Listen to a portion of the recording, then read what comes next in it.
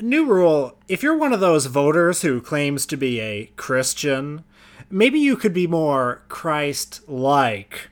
New rule, if you went bankrupt running a small casino, maybe we shouldn't trust you to run the world's largest economy. New rule, if marriage is a sacrament, then how can you explain Donald and Melania Trump? New rule, if you want to avoid accusations of Russian collusion, maybe you shouldn't have married a woman who sounds like a 60s Bond villain. Dun dun dun dun dun dun dun dun dun dun.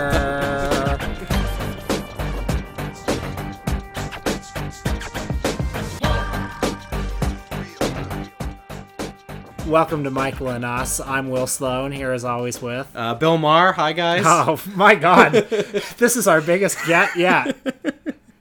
No. Bill, so folks out there say you're a bit of a stoner. I hope I'm not telling tales out of school. No, guys, it's your friend, Luke Savage, here as always with my co-host, Will. And, we were...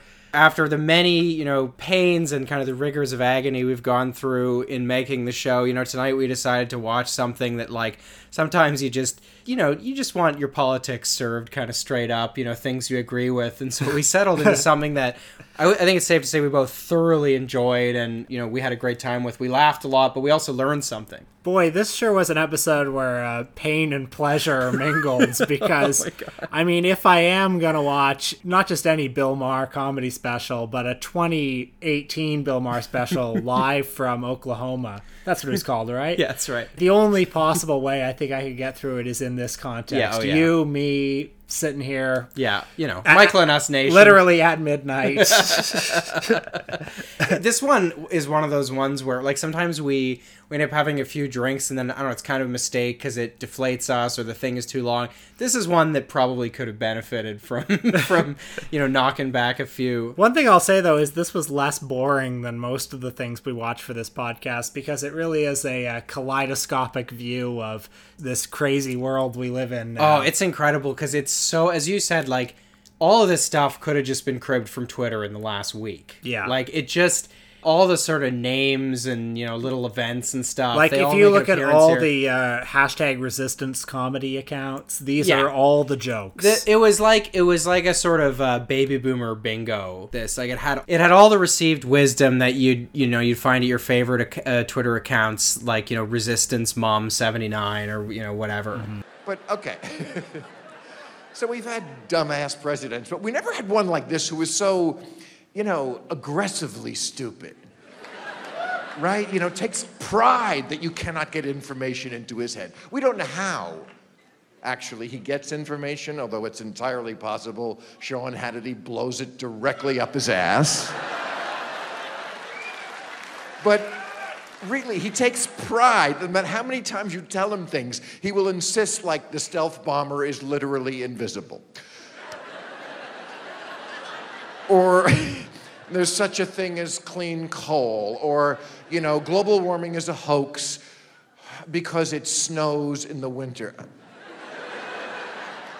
It's like saying the sun isn't real because last night it got dark. Bill Maher's an old favorite of ours. We talked about his eye-opening film, Religulous. Luke, you wrote one of the definitive takedowns on Bill Maher in Jacobin. And I was interested in looking at Bill Maher's hot-off-the-presses new comedy special because there's been a lot of talk about Hannah Gadsby's new Netflix special, Nanette, where...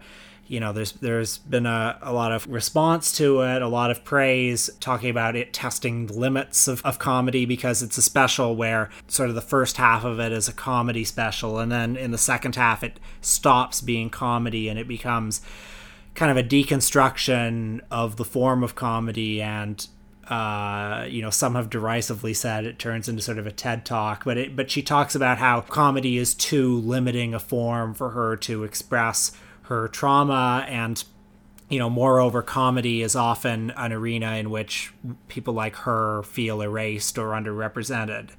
My first reaction to it was kind of a knee-jerk antipathy because initially hearing about it, it kind of struck me as possibly disrespectful to the great potential of the form of comedy. Like, to say that there are certain topics that cannot sufficiently be expressed in comedy, I think is not true. And in fact, I think it's really just an admission of defeat, or it's a way to rationalize your own artistic failure to say that you can't express certain ideas or emotions through comedy.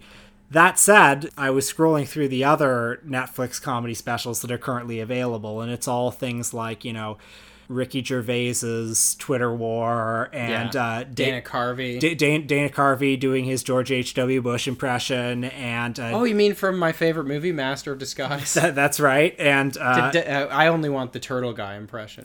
And Dave Chappelle asking why he needs to know what trans people are, and lots of stuff like that. Right, and so it's all, and I've been watching a fair amount this week of our favorite show, Comedians in Cars Getting Coffee, starring Jerome Seinfeld. One of our big inspirations for Michael and us. I'm Jerry Seinfeld, you're Kevin Nealon, or whoever the guest is. And there's an episode of Comedians in Cars Getting Coffee that is absolutely mind-boggling with Tracy Morgan. It really is dog shit, isn't it? It's terrible. The Tracy Morgan episode, I swear, Seinfeld just steamrolls over him. There's a part where he's talking about how, and another thing, I don't want to go after the younger generation, but don't read your blog on stage to me. Or then there's an absolutely exquisite 15-second moment when him and Tracy Morgan are at a diner, and the waitress comes up and she says what her name is, and Seinfeld goes, "What's that name? Why do they keep inventing new names?" And then the waitress says, "Okay, if you have any questions, just let me know." And then after she goes, Seinfeld says, "What questions could we possibly have?" So, I think in a world like this, where these are the dinosaurs who are still dominating comedy. Yeah, where kind of the schema of comedy runs from aging rich guy driving around in luxury cars and kind of just bullying service workers to pedantic guys that start way too many sentences with "actually" or whatever, and have weird obsessions with trans people and are completely animated by there's no raw material of humor left anymore. It's just half a dozen people of my 10 million Twitter followers didn't like a joke I told. Here's and free speech is under attack because I get to rant about this in the Netflix special I made 3.6 million off of. Yeah, seriously, the two topics that these guys keep returning to over and over again are political correctness is run amok. Right. You can't make jokes about anything, and what's the deal with trans people? Right. Now, I'm not transphobic, don't get me wrong, but why do I have to know what they are? Yeah. That's all it is. So in this world, yeah, I think Hannah Gadsby's Nanette can exist. That's the conclusion I've come to. And I mean, it's what would you rather have? Something that, again, I haven't seen it, but assuming the complaints about it are valid, what would you rather have? Something that is maybe overly didactic within kind of the form of comedy that maybe you don't find particularly funny, but is making real observations, or Jerry Seinfeld bullying a waitress. I think I know which one I would choose. And these guys, Seinfeld, Chappelle, Ricky Gervais, they all talk as if they're the real free thinkers. They're iconoclast by expressing these ideas that what's going on college campuses. Oh my God. We'll get into it, but this Bill Maher special had all of it. In some cases, he would say something that was so heavy-handed, he'd bring up, so colleges or whatever, and you'd be like, well, he's not going to do the obvious bit, right? There's something else here. Oh, he always does the obvious bit. Here it comes. Yeah, so I thought it would be fun to watch this new Bill Maher special because, we talked about the Ricky Gervais special, but Bill Maher is the living embodiment of a certain kind of comic. He is all of the worst tendencies of comedy in one man. Yeah. And I thought, man, Bill Maher doing a comedy special in 2018, this will be fun. And boy, was it ever. It was about 50%, as you said, hot off the presses. Just written in the last few days. Twitter seriously, the last few days. Made on a kind of assembly line. The credits informed us at the end that, the show was written and performed by one Mr. William Maher, and who also lent his executive production chops to the affair. But This could have just been written by like a committee or something. Yeah. And the second half could have come from his first special. It's all the lame stuff about marriage. Yeah. It's stuff that you would have heard at, I don't know, a sort of roast at the local church in like 1983. I can't believe, I was so scared Mitt Romney was going to be president. I gave Obama $1 million. I would gladly give Romney $1 million tomorrow if he would take over America. I swear to God, I would sleep like a baby.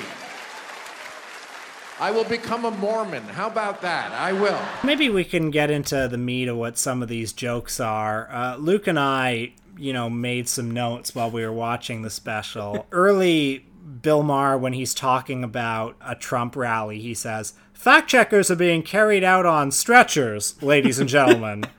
And what I like about that is the ladies and gentlemen at the end, because he knows that fact checkers are being carried out on stretchers isn't good enough on its own. He knows that rhythmically it has to have a couple more words at the end to just qualify as a joke. So he put ladies and gentlemen. Or there was another one. This is an example of the Resistance Twitter bent of his special. He thinks global warming isn't real because it snows. It's like saying the sun isn't real because at night it gets dark. The moment I knew we'd made the right decision to watch this was about 90 seconds in, when he told some joke that was like, so we're in Oklahoma. Your governor has warned against the legalization of marijuana on the grounds that it could encourage recreational use. Evocative pause. We're very much hoping so. Woo! That's great because, that's the first 2/3 of the joke. Really, that "we're hoping so" should be kind of the fulcrum on which the punchline is going to be balanced, but there's no punchline. Yeah, well, because the punchline, the problem with all of Bill Maher's joke construction is that the punchline is the first thing that he says. It's too early. Yeah. It's like he takes a shot at something, but he overshoots it, and he has to kind of double back, and then the double back, as you said, perfectly imitates the structure of comedy, but the momentum is gone. And also the whole time he's spoon feeding his audience. It's such a slap in the face when he you already gotten the joke, and then he has to browbeat you with what the joke is. Well, there's one joke in particular. Melania is the good kind of immigrant. The kind who does the jobs Americans don't want to do. Joke done. Everyone's applauding. Everyone is laughing. Mm-hmm. We know what he's saying. And then he says, like blowing and fucking Donald Trump. Yeah. Another thing that he does, which is also kind of a pacing handicap, is he keeps laughing at his own jokes. Every single joke. So sometimes he can't actually mobilize the vocabulary, or I don't know, the jaw muscle strength to kind of finish a joke. So he just kind of trails off into the, and then well, sometimes he laughs at his own joke. Sometimes he laughs at how outrageous he's being. Can you believe I'm getting away with this? Sometimes I amuse even myself, ladies and gentlemen. Sometimes he's laughing just at the state of this world that we're in. Where I'm like, oh, give me a break. You know what else he does a lot? Putting his fist on his waist, unbuttoning his bottom two buttons of his jacket. Yeah, unbuttoning the buttons because he's getting down to the dirty business of joke telling. He's it's a dirty business, folks, but someone's got to do it. Yeah, he's always kind of thrusting out his pelvis a little bit, standing really tall. 5'2". He's got a towering alpha stance on him. This guy. Now we may have said this on Mike before, but you've met Bill Maher. I have met Mr. Bill Maher. It was a long time ago in the context of you were you went to see Religulous, right? Well, I was at the school newspaper that we both worked for, the Varsity. I covered the Toronto Film Festival one year, and one of the films at that prestigious festival was Religulous. Mm-hmm. I was at a roundtable interview with Bill Maher and Larry Charles, and I actually did muster the courage to voice my criticism of the film. This was still in Will's arch-Catholic phase, and he found it very offensive. Bill Maher was like, how could Jesus be the Father and the Son? And that was just more than you could handle. I said, sir, how dare you, sir? I objected to that scene where he was debating the guy who plays Jesus at a theme park. I remember Larry Charles was saying about, well, actually, when you watch that scene, I thought he made some very good points. There was that part where he talked about how the Holy Trinity. It's like if water is can be water or ice or mist, and then I think I got really nervous and impatient, and I went, it's kind of like shooting fish in a barrel. And then Larry tried to say, it's not though, it's not. And then I remember that Bill Maher said to me, I keep hearing from all these people who say that you can be sensibly religious. My God. And I just don't understand it. If you're an adult and you believe these things, you're a rube. That was my meeting with Bill Maher. I mean, okay, just let's talk about that for a second. So forget people that believe in God or whatever, right? Imagine being someone who's committed their life, like as Bill Maher has, to doing what you just described, like literally 15,000 times. Yeah. Like imagine the press tour he did for that film. Yeah. And the number of times he said a version of that to like a little cloistered gathering of journalists or something. I think I know which one is more debased, frankly. And I can tell you that in real life, Bill Maher is very short. He has a huge head, and his hair in real life looks kind of like, if you've seen the movie Super Mario Brothers, Dennis Hopper's hair in that film as King Koopa. I actually haven't seen it. Oh, you should. It's great. That is what Bill Maher's hair looks like. A little bit of Hollywood insider gossip for our listeners. Well, that's what this show's really about. So, I mean, we've got all these very bad, we've got all these bad jokes. I feel like we should probably recount one or two more of the bad jokes before we talk about the political stuff. One of my favorite ones, just because of like how utterly banal it was, is the one where he said, in Trump's first press conference, he said, "I am me." Evocative pause. "I am me. Thanks, Tarzan." Tarzan. Because, I mean, what the fuck is that? And then he followed it up with a joke about Melania's accent. Oh, yeah, that was pretty bad, wasn't it? Yeah, because Bill Maher, he's politically incorrect. That's right. There was another great joke where he said, "We've had presidents who didn't know much. Reagan in his last year thought a coat rack was Barbara Stanwyck."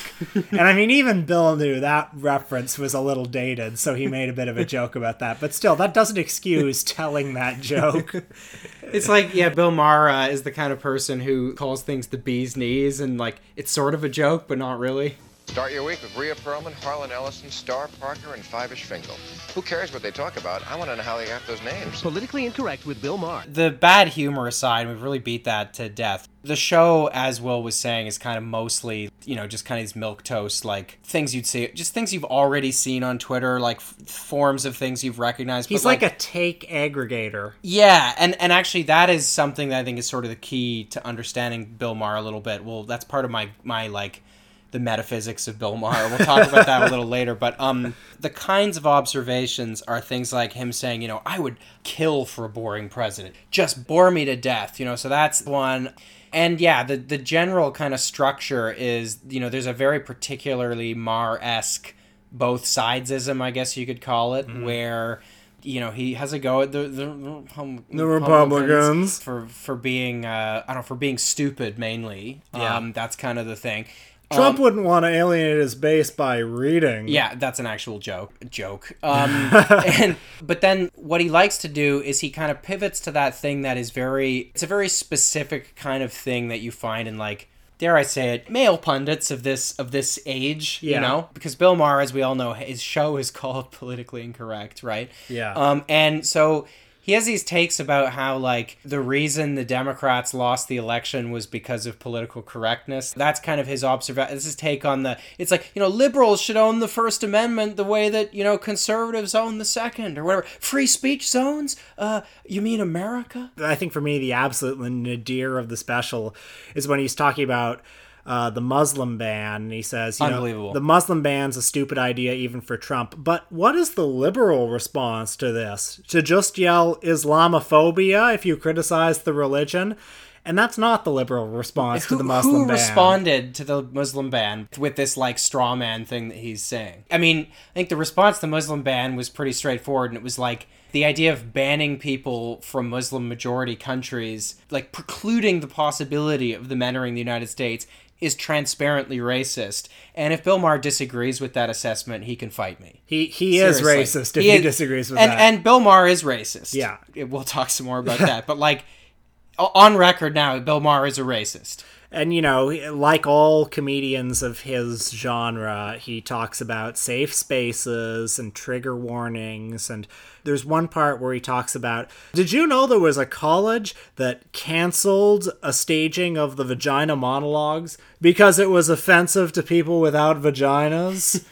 And I hate this so much because this is something that they always do, these guys. They find the most obscure college free speech kerfuffle. And as I said, like 9 times out of 10, when you look into these things, either it's, you know, these kind of like ridiculous, like they're, you know, people at Oberlin College, you know, some people were like, stop serving sushi because it's culturally, you know, appropriate or whatever. Like, that does happen. But, you know, 9 times out of 10, when you look into these things, it's either they're just totally misrepresenting what are actually legitimate concerns, or it's an issue like so trivial that it doesn't matter. You know, and they always represent it as if it's this great, terrifying threat. And then this gets equated somehow with the actual assaults on free speech that are happening every day around us. That's right. Yeah.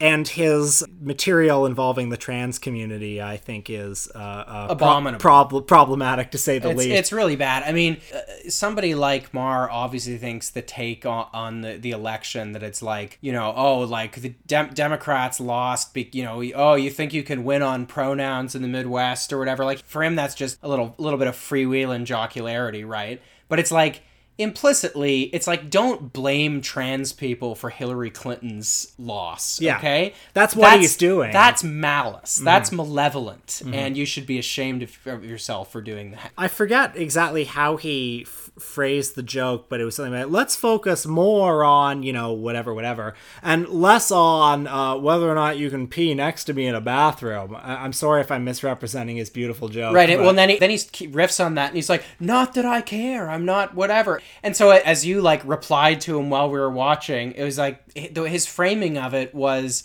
I don't care, you know, what your gender is, but, like, stop, you know, demanding that your interests be represented in elections. Yeah, like, stop, yeah, you know, stop making me acknowledge your existence because it's very uncomfortable to me. Just go exist in the shadows somewhere and don't go in a bathroom. Don't have any political demands. Don't insist that your identity be granted like a modicum of respect in public. yeah, because that's just political correctness. I would like to just briefly address maybe the second half of this special, which mostly has to do with... Well, this is the really good shit. Classic Marian bits. Material about how he has no problem with marriage, but boy, it sure seems like all the men he knows who are married are miserable. And my God, why? I don't want to have a kid. I mean, have you ever seen a kid? All the parents I see, they've always got colds and sicknesses from their kids. I like the bit about children because he actually strayed somewhat from just the, like, hack B-comedian kind of act into stuff that sounded quite sociopathic. Seriously, like, when he's talking about marriage and he's talking about sex and he's talking about children, he seems incapable of understanding the concept of love. And I find that very disturbing. It's like, why would anybody get married? Why would anybody have a kid? Why would anybody have anything but joyless transactional sex with an endless parade of anonymous partners? Yeah. And I feel a bit bad for him, frankly. The sex jokes, it's like, so his posture is that he it's like, okay, folks, this is the dirty part of the show, get ready. Yeah. And then, like, a lot of them are jokes about how, like, he has this whole soliloquy about how he's not into all the gross stuff, folks, you know. Yeah. He's like, back to the basics. Oh, not related to sex, probably, I think, the hackiest part of the show was in the bit about children where he starts talking about, like, when I was a child, it's like, you know, seatbelts were hard to come by. It's like, I love my Leave It to Beaver upbringing, and it's like, this is not even keeping this together at all as, like, a comedy special. This is like your extremely out of it grandpa after, like, a Bloody Mary at Thanksgiving dinner. Yeah, talking about how the kids today are so coddled. Yeah, when I was a kid, we used to have the big Christmas lights. What happened to them? You know? Yeah, kids are too coddled and, you know, safe spaces and stuff. It's not like me back in the day when, you know, my parents would just beat me and I used to have to walk to school downhill both ways in bare feet. And, he brings sex into it, too, because he's talking about, and what's the deal with porn on your phone? I mean, back in my day, you would just have to imagine it all. And that's what turned me into the man I am today, which is horrifying, frankly. I mean, if this is what turned him into the man he is today, then give every kid a Pornhub subscription. I don't want to hear about Bill Maher's normie kink, okay? When you mentioned him talking about sex, and as he said, he's not into the gross stuff, and how, by his own admission, rather unimaginative he is. He talks about anal sex briefly, because of course he does, and he talks about it with such revulsion. And this is a guy who so much of his image is built around being this rather libertine guy. Yeah, transgressive. The guy who was at the Playboy Mansion every week for, 500 decades in a row. And he is so disgusted by the body. Yeah. The actual anything except, the most antiseptic kind of sex is abhorrent to him. I think it's just an interesting glimpse into the psychology of this man. No need to expound further on that. So believe it or not, I actually got an email this week from a reader who was responding to the Bill Maher article that I wrote, which came out fall of 2017. And I'm not going to name names. I don't want to beat up on this fellow, since he was, to his credit, very polite. Although, as I told him in my response, I really do disagree with his assessment of Bill Maher, and I'm just also beyond that, I'm just sort of flabbergasted by it. And I'd like to talk about. I'm going to read it to you, but I want to talk about the different senses of humor that exist today, the different currents of humor, and the kind of political sensibilities they embody, because I think we don't find Bill Maher funny at all. Speak for yourself, pal. It is interesting to think about why people might find him funny. So this was the email. I enjoyed your essay on Bill Maher. Thank you to the staff who did that Googling to dig up all those jokes and New Rules commentary he's made since the 90s. Burn. That's the staff at Jacobin Magazine. There's a whole team assisting me. Standing starkly alone and out of context, they sound deplorable. At the time, however, I probably laughed at every one of them, and I have no shame. Bill is a comedian, an entertainer, and a showman. Showman? Keep in mind... What is his showmanship exactly? Well, listen, Will, he's going to tell us. Okay. Keep in mind, all comics have a shtick. Don Rickles, Joan Rivers, all your favorites. Oh, yeah, all the Rodney comics. Rodney Dangerfield, all got us to laugh via their shticks. Bill approaches comedy as a weed-loving liberal ticked off that political correctness has gone to the extreme. It hinders not only the right to tell jokes that the quote-unquote snowflakes among us... It's actually literally in quotation marks. It hinders not only the right to tell jokes that the snowflakes among us find the least bit offensive, but also splits the Democratic Party into the sane liberals and the liberal purists. Bill believes, as do I, the purists siphon votes from the sane candidate and the other side wins. In 2016, 78,000 votes scattered in 3 states resulted in our current president, despite Hillary Clinton's 3 million popular vote victory. If the snowflakes, purists, and sane liberals don't come together by 2020, we are doomed, says Bill in his acerbic, offensive, humorous commentaries and jokes. It's a stand-up comedy act. The other side controls the Senate, Congress, the Supreme Court, and the White House. All we have is a free press. Hollywood with its left-of-center movie and TV content, and Bill Maher. It's not a fair fight. Give him a break. So I just last paragraph has some true points in it, I gotta say. I disagree. That is all we have is stand-up comedy. They have everything else. He's right. I'm sorry, but he's not right in the sense that he he's not right in the right spirit. But I wanna before we have a go at this email. I mean, I just want to say, so I emailed him back politely, and he sent me a polite reply. So as the purist and the sensible liberal came together. As listeners will know, I'm a big fan of bipartisanship and rational dialogue. So I appreciated this.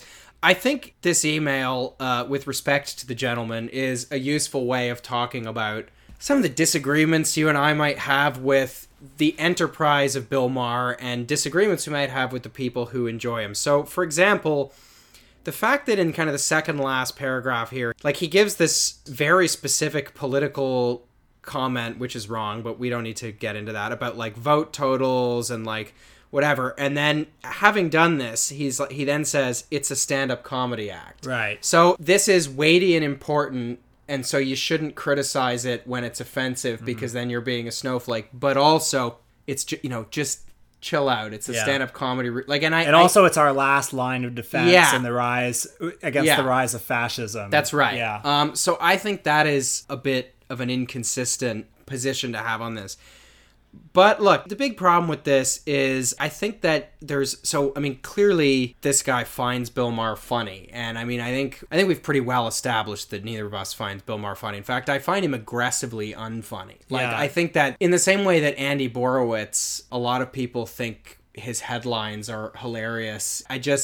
To me, it is actually less than comedy. There's a net loss. My state of amusement goes into the negative when I read an Andy Borowitz headline that's something like, Kim Jong-un asked Donald Trump, "What's your secret?" or whatever, whatever the thing is.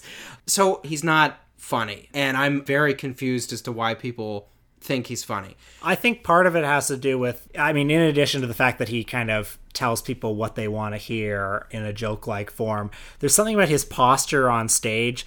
This particular kind of comedian, this smug, overconfident white guy, truth teller, seemed particularly popular in the 80s. Yeah. And there's something about it. Most successful comedians, I think, have a certain humility to them. Mm-hmm. Most comedians are self-deprecating in some sense because the audience has to relate to them. And most comedians, they don't want the audience to feel intimidated by them. They have to be approachable in some way. But Bill Maher postures as either the cool older brother or the try-hard uncle. Or the try-hard uncle, or just the sensible, smart guy who knows a lot about politics. And he's doing you a favor in a way. He's validating you by saying, hey, listen, we all know what the truth is, right? You and me, the smart guy. The in-group. We're the smart guys. Mm-hmm. Look at me. I'm smart. I'm in. Mm-hmm. Yeah.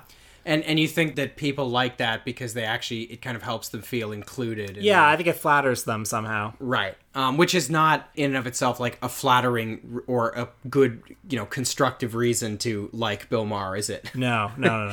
So I think, and this may be covering territory that we've trodden on in the previous Bill Maher episode, but this whole idea that Bill Maher is transgressive. So his politics are those of, a Democratic Party voter of a certain age who's like, I have some gay friends, but they're going a bit too far with this trans stuff, mm-hmm. Or, oh yeah, I support Me Too, but, not if it goes too far. Yeah. It's not transgressive at all. It's always just the most middle of the road take. But a big part of what, is supposed to make Bill Maher politically incorrect and transgressive. And I think the phraseology is important, politically incorrect. So mm-hmm. There's supposed to be some truth that's being revealed here. There's supposed to be some invisible barrier that's being broken down. And if you look at a lot of the things that have gotten Bill Maher in trouble, it's hard to see where there's any kind of political content at all, right? Back in 2001, he had to apologize after doing a segment where, the crux of the quote-unquote joke was him comparing dogs to, quote, retarded children. And he said, they're sweet, they're loving, they're kind, but they don't mentally advance at all. And it's what is being revealed there? People are offended, but don't take the offense for validation of the weightiness of that, because there's no weightiness to it at all. Or he ranted back in 2011 about how civilization begins with civilizing the men. Talk to women who've ever dated an Arab man, the results are not good. That's just racism. There's nothing that's being kind of revealed there. There's a part in the new special where he just offhandedly says, by the way, get used to gigs, all right? Those long-term jobs, they're not coming back. Oh, I love that. And it's not a joke or anything. He's saying that as if we should just suck it up. The rest of it is about how, we should make it easier to fire people, especially, those flight attendants. It's just, saying what the horrible, shitty, dystopian reality we live in is, and saying, you got a problem with that? Yeah, we should have more of it. Well, and, I love people sort of had to go at me for pulling this quote out, and maybe I read it last time, but I don't care. I'm going to read it again, if so, because I think it is kind of a key to understanding, sort of where his politics come from. It's from this 1999 interview, and this is back when Bill Maher was kind of more happy to associate himself with the Republican Party, and just speculating, maybe that had something to do with the fact there was a Democrat in the White House at the time. Mm-hmm. So this was the more transgressive position. It was a little bit punk rock to be, maybe just a little into Bob Dole or whatever. But so he said, he described himself as a libertarian, and he said, I'm a libertarian. That's the line I've always used. I would be a Republican if they would, which means I like the Barry Goldwater Republican Party, even the Reagan Republican Party. I want a mean old man to watch my money. I don't want a Republican to be funny. I don't want him to be charming because government is a sieve that takes as much money as it can and gives it away, usually needlessly. I am for freedom, a waning cause in this country. The GOP, which used to be the party of freedom and getting government off our backs, is now quite the opposite. So since then, he's gone on to describe himself as a 9/11 liberal now, and he's given millions of dollars to like the Democratic Party, like Obama's super PACs and stuff. These grotesque AstroTurf things that exist for people like Bill Maher to pretend they're doing charity by, basically paying like those kind of donations. It's like an extra feudal tax you pay as part of the landed gentry who works for one king and not another.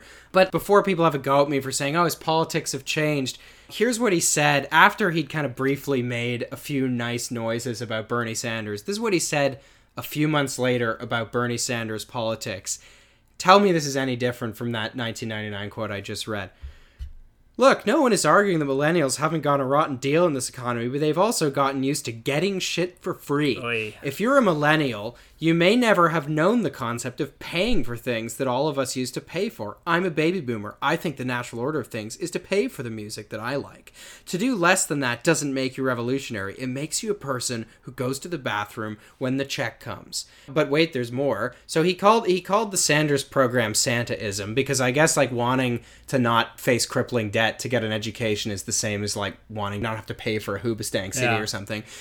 But then he goes on and he went into full red baiting, and he said the reason that young people liked Bernie Sanders was because, quote unquote, they simply don't remember the Soviet Union because the only time they've ever had to crouch under a desk was to go down on their teacher. So the new generation is ready for socialism. Problem is they may be ready for a little too much socialism. Ugh. So I mean, this is full-blown reactionary crap. Don't pretend this is transgressive. This is your grandpa who's I would have voted for Reagan 3 times, It's the shit you'd hear from the member of your family at Thanksgiving that it's a chore to even be in the same room as them. Don't pretend this is transgressive. It's not. But he smokes pot. And he has premarital sex. I should also mention that his old favorite target, religion, comes in for, another kick in the can. And it was quite nostalgic to hear. There was one point when he was talking about, the enforced family separation at the border. And he talked about how various Republican administration people were quoting the Bible to justify it, and he was using this as an example of how religion is a poisonous thing. But really, doesn't this just point to the limits of his particular brand of atheism? Because all it goes to show is that how little religion really matters, that it's just this thing that can be trotted out and used to justify anything. Right. And people use it, people mobilize around progressive causes with religion too, so... And I think getting to the root of it, the biggest problem with his worldview is that he doesn't quite recognize that the dystopia is here. Right. There's a part that's also absolutely horrible where he's talking about Mike Pence, and he says all the things that Mike Pence believes. He says, but Mike Pence isn't advocating for a fascist dictatorship. Mike Pence is within the normal boundaries of Republican awfulness. And if you think that's true, you think there's no... Because Mike Pence would be running that detention camp with or without Trump. And he'd be running it with greater logistical competence, too. Yeah, he would be running it better. Mike Pence wouldn't have put, that mural of the American flag and Donald Trump's face at the front of it that caused so much outrage. And this is the problem with Bill Maher. The biggest criticism of society he has is religion and prudes. I also enjoyed his take on Bernie Sanders, so Bernie Sanders pretty came cowardly, out with this. I thought. Well, it's kind of interesting because it's a very flat take. It didn't have the kind of reactionary edge of, in the quote that I just read, but it was the patronizing take that you've kind of seen recently, some liberals trot out over Alexandria Ocasio-Cortez, right? Where it's kind of like you saw the clip of the Pod Save America guys being like, the lessons we've learned, it's like you run a positive campaign, you run on what you believe in. You know? So his take on Bernie Sanders is, the joke is just Bernie Sanders is a frumpy old man, haha. He's like that guy who is working in the office that has the leak in the ceiling. Yeah. You know, like pretty really stuff. tame. But then, you know, his take on why people like Bernie Sanders, it's his authenticity. Yeah. And moments before that, he said, I liked Hillary Clinton, but some people didn't. It's like, you gotta have a vision. You gotta have whatever. And then, you know, it's striking that, so then he talks about Bernie, who, you know, I think it's pretty safe to say did have a vision, but he never gets to that. Like, okay, so what is the vision? The vision is... you make it harder to unionize, and you trash political correctness, and you're okay with trans people provided that they don't provided they know their place, provided they don't talk too much or make any political demands. And that's how you get the right number of electoral votes, folks. Like, that's really what he's talking about, because there's not even the slightest... Like, he's unable to even acknowledge or just verbalize the idea that, like, Bernie Sanders ran on, like, inequality, poverty, the fact that the United States is an oligarchy with, like, faintly democratic characteristics. He doesn't bring up any of that. I kind of was waiting for him to say something like that quote you just said, or to do a more full-throated denunciation. He's too much of a chicken, because also the audience, as soon as he brought up Bernie Sanders, they all cheered. Yeah. Which is, by the way, that's how you get the right number of electoral votes, because you get the kind of people that would go see a Bill Maher special, and then also all the people who don't fucking vote. That's how you win. I just want to say, when I took the SATs, I don't know if they still have this question, kids, but there was a section called Choose the Best Answer. And there was never an answer that fit perfectly, because they were trying to teach you something. Sometimes in life, there isn't a perfect answer. You choose the best answer. So when people say Mike Pence would be worse, I implore you to reconsider that. Mike Pence is the kind of loathsome Christian hypocrite that if I didn't hate religion already, I would start. But Mike Pence is not trying to become a dictator.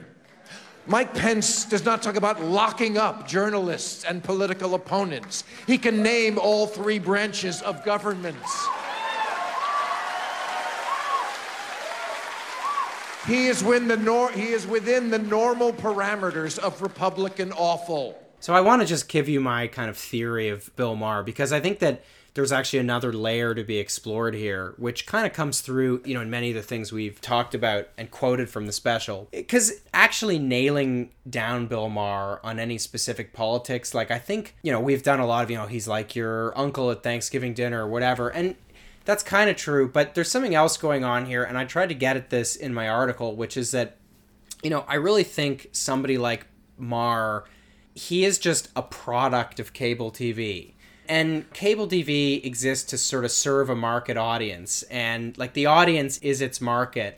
And so the role of the entertainer in that context is certainly not to have like a coherent politics. I don't really think Bill Maher does. I don't think he really has very strong ideological convictions, really. What he does is he kind of just aggregates things. Like it's the take economy. He's a juggler of different takes. And the reason he's so successful is because, you know, he's good at kind of gaming the exact median point of where his audience is at. And that's what the kind of both sidesism is about. And if the kind of cultural and political centers of gravity in the country shifted really strongly either way, he would just adjust accordingly. And it would be the same thing. Like, if the United States were to become, like, you know, a fascist hellscape, if that were to happen, I know for a fact cable news will just still roll on and it will all just be totally normal and whatever. You know, Bill Maher would still exist in that context, and he would sound exactly the same, and he would just go on blissfully unaware of, like, just how bad things had gotten. He'd be doing the same kind of both sidesism, just the goalposts would have shifted. That's my theory of Bill Maher. Like, he's to be understood as somebody who has figured out how to game the normal ideological bifurcation that occurs in, like, a polarized country by figuring out how to kind of harvest It's like a little bit of Fox News and a little bit of MSNBC. It's the perfect cocktail. Yeah, you had a theory that he's the personification of everything wrong with both political parties. I think because of what he's doing, I really think he is the perfect creature. I'm just cribbing from my own article now, but he's the perfect creature for like a media ecosystem where half of the cable news audience, their modus operandi, their kind of animating energy is cultural resentment. And the other half of the audience, it's kind of smugness and smarm and outright sort of metropolitan condescension towards the lower orders. Mm-hmm. Like, he typifies like just the worst elements of like both parties. So he's perfect for cable TV. I think he's actually a genius. I think you overlook his principled stance in favor of the legalization of marijuana. Dun, dun, dun, dun, dun, dun, dun, dun, dun.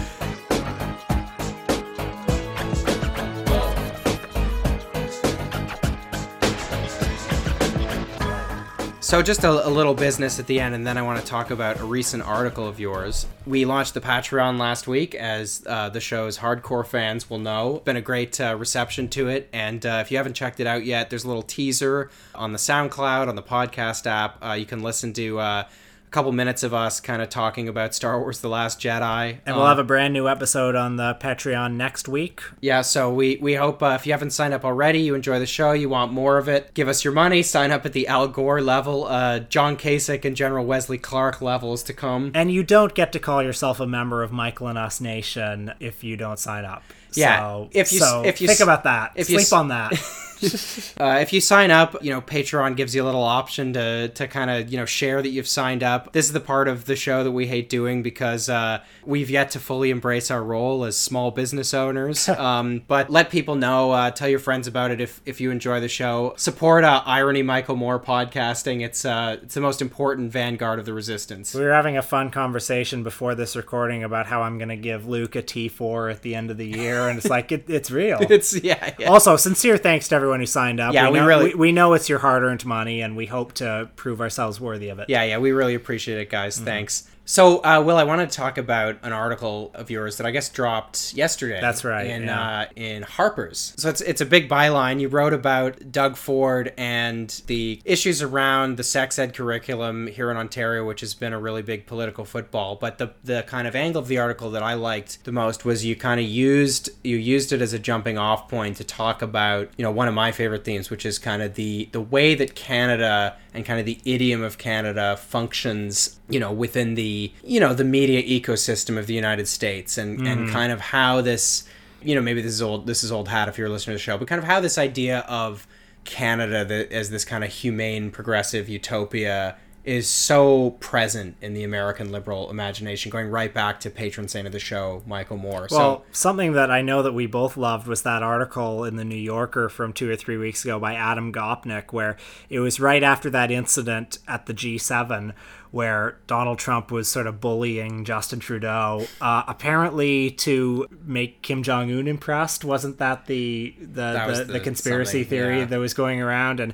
And then Justin Trudeau, wasn't going to take it anymore, and he gave a firmly worded press conference when he said that this would not abide. And Gopnik took this as an opportunity to expound upon how, the Canada's, sensible, commonsensical... common sense civilization. He had this whole anthropological take on why... on why something about sort of the deep cultural structure of Canada made Justin Trudeau defiantly stand up to Donald Trump. Because we can't take bullies. I think it has something to do with our skull size, frankly. This is a country that had the residential school system, okay? And the residential school system is still something that we barely talk about. Yeah. This horrific... There are people alive who lived through it.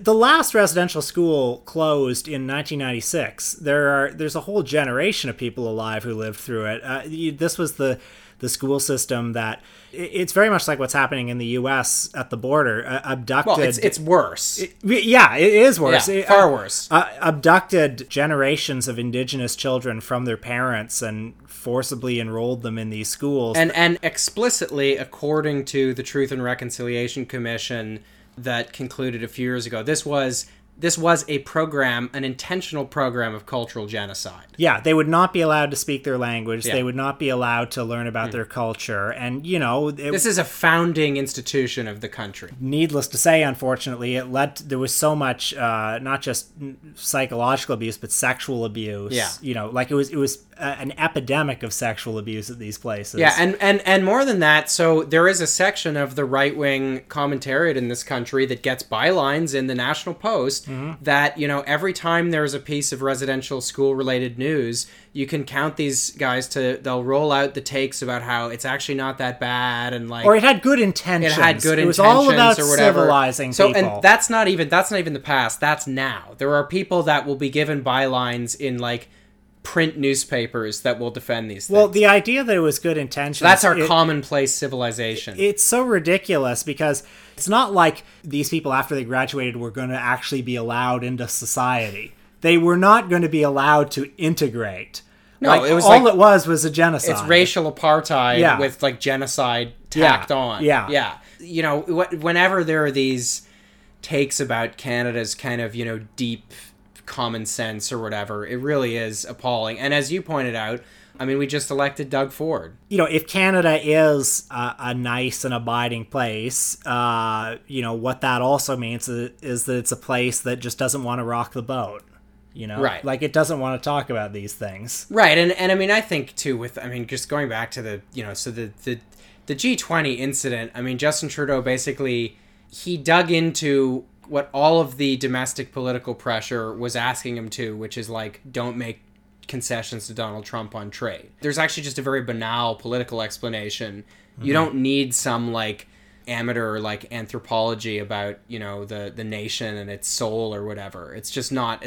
And like Gopnik wasn't the only person who wrote a column like that. There was a whole wave of Canadian columnists writing in you know, like the U.S. press and stuff about like, here's why like Trudeau couldn't be bullied by Trump or whatever. Painful. I don't understand that. I kind of understand it. I mean, when you have a guy like Donald Trump as the president, it's people will take any victory. Justin Trudeau looks very good next to somebody like Donald Trump. But so another thing you talked about in the article, I actually thought the article was the sex ed curriculum and its kind of role in the election that we just had is actually a pretty complicated issue, and I thought you gave it a pretty nuanced treatment. So can you talk about kind of what the argument was there? Well, the sex ed curriculum, which is one of the signature legislative achievements of the Ontario Liberal Party in its last term, and really one of their most commendable achievements, it was the first comprehensive update of the public school system sex ed curriculum since 1998.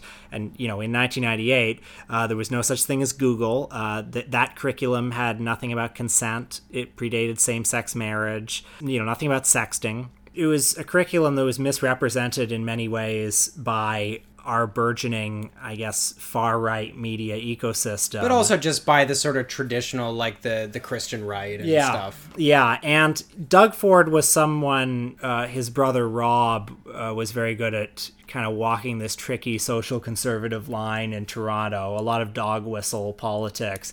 A lot of like, I can't go to Pride because, I look at that, I'm going to my family's cottage this weekend. Yeah, and Doug campaigned a lot with this guy Charles McVety, who is a very high-profile far-right Christian evangelical leader. It was an issue that he used very much to narrowly win the Progressive Conservative nomination, and then didn't use a lot during the actual general election campaign because, you know, in the past, Tim Hudak in 2011, I believe, actually did run on sex ed and he lost. Yeah. Partly because of it. I mean, maybe I'm oversimplifying that election, but it was a pretty major part of the reason that he lost. And, you know, for a while, I think there was kind of an open question about was this just something that he was kind of cynically using to get the nomination? Is he actually going to follow through on it? And this week he followed through on it. The schools are going to revert back to the 1998 curriculum. Yeah, I mean, it's worse than, you know, it's worse than we could have possibly imagined. Yeah. His first 2 weeks have really been something. Yeah, I mean, it does have that quality of kind of just the blundering malice of it. Like, a whole campaign that was about ostensibly, you know, finding efficiencies and, like, cutting government spending, and like cutting all these things is going to end up costing so much money. There's going to be all these cancellation fees for these environmental initiatives they're getting rid of. And it's like, it's really just because they don't want, like, conservatism is not in any sense about, like, finding efficiencies or, like, the deficit or whatever, and it's never been. It's about a systematic blundering attack on just, like, a handful of things that are, like, you know, have a softly positive influence, like, you know, incentives for, you know, cleaner cars or what, you know, whatever it is. These, like, small achievements of, like, liberal democracy that, you know, are often the result of kind of, like, civil society groups and activists applying pressure, you know, to but they're just a little bit annoying. But they're just a little bit annoying when you just want to drive your gas guzzler and you don't want to have to pay the, like, you know, $60 a year extra fee or whatever. Doug Ford was very mad about the NDP's idea to have a 1% tax on luxury vehicles, because, you know, people are sick of getting nickeled and dimed, you know, when they buy a Lexus or whatever. Painful. Man of the people. Now watch this drive. Dun dun dun dun dun dun dun dun dun.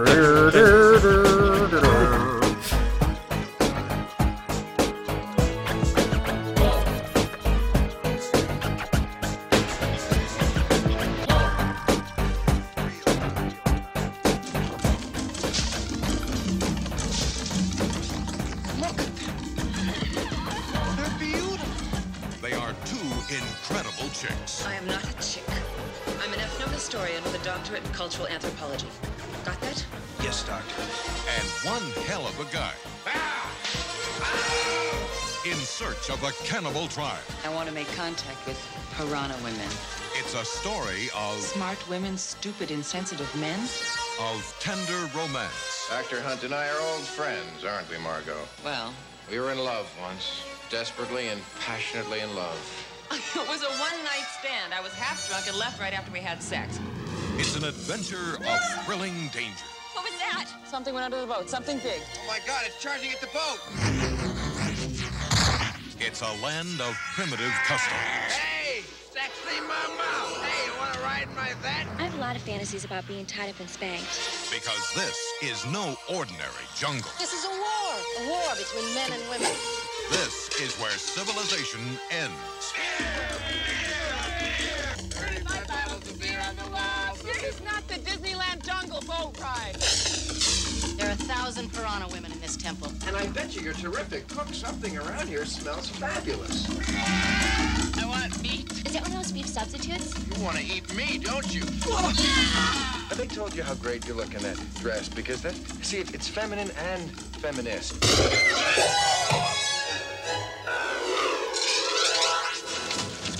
Jerk. Kill him. Hey.